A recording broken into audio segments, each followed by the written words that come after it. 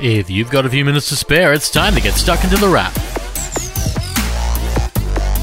It's the last few days of January 2021 and you're listening to The Wrap, Australia's fastest technology roundup, and we're already through the first month of the year. That might sound crazy, but what might be even crazier is the year's first phones are out. It doesn't seem like so long ago that we saw some new phones from Apple and Google, and yet here we are ready to talk about some more phones and other new gadgets. So let's talk about it, because that's what this week has largely been about, starting with some pretty sizable ones. There's a 50 megapixel camera on the way from Sony that can capture a stunning 8K, coming in the A1, a meaty camera that will set Australians back a solid 10 grand, and that's without the lens. It joins another 10K camera, the 102 megapixel 4K Fujifilm GFX 100S, because why announce one 10 grand camera this week when you can have two? While both of those gadgets announced this week will be out of reach for most people, hardly a surprise given the price tags, much of what we did hear about and played with could be bought by really, well, anyone. For instance, there's a new video doorbell this week from Ring, and it's one that's a little less expensive than previous models, but because of one main reason. You have to physically wire it in. That's fine for homeowners, but less so for renters, with the $119 wired video doorbell from Ring shedding some of the dollars and cents, provided you don't mind foregoing the battery. Apple launched a new part of its Fitness Plus program this week, allowing people to go for walks with the likes of Shawn Mendes and Dolly Parton. Kinda, sorta. You'll need an Apple Watch and access to Apple Fitness Plus, and the whole thing kinda sounds like podcasts where you listen to celebrities talk and play music, all while you walk.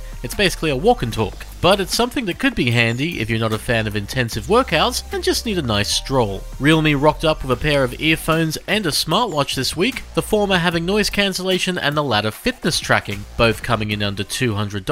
Xiaomi also has a smartwatch because why not? Both will expand your choices in each category a little more, and they're not the only gadgets you'll see more to choose from. Phones are getting that as well as mobile options for 2021 begin to open up. Take what Oppo launched this week, which added a 3-camera budget phone sporting a big screen and battery, but no support for Google Pay. It's coming in the A15 for under $250 in Australia. It'll likely be a fairly ordinary budget phone, but one at a decent price, and it's joined by one from Nokia, as the Nokia 5.4 rocks up with a big screen, one more camera, bringing it to 4, and a price tag around the $330 mark. Finally, there's a big phone on its way out, and it's the first properly big phone of the year. It's Samsung's Galaxy S21 5G, the first of a 3-prong range for Samsung, which itself was announced at the end of CES a couple of weeks ago. Two of them are quite similar, the S21 and S21 Plus, which are basically regular and slightly bigger versions of the same phone, while the S21 Ultra ups the capabilities just a bit. We don't have that Ultra model just yet, but we have been spending time with the standard S21, a phone that starts at $1,249 for a 128GB 5G phone, with most of the fix-ins you might expect. There are 3 cameras ranging from ultra-wide to standard-wide to a little closer than other phones, and the phone handles 4K and 8K video as well. Samsung has also thrown in a director's view mode, which also lets you watch yourself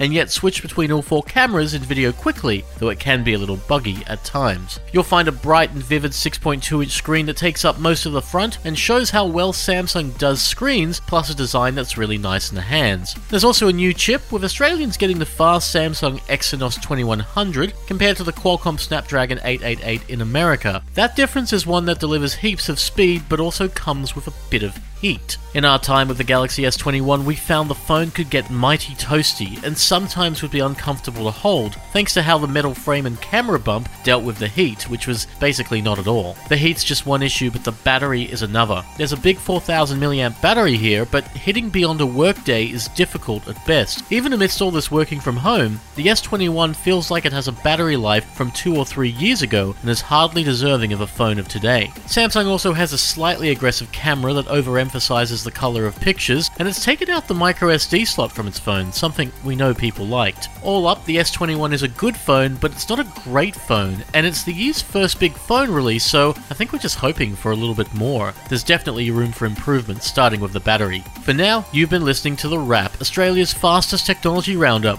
A new episode of The Wrap can be found every week at Podcast One, Spotify, and Apple Podcasts, but for now, have a great week. Stay safe, stay sane, and take care.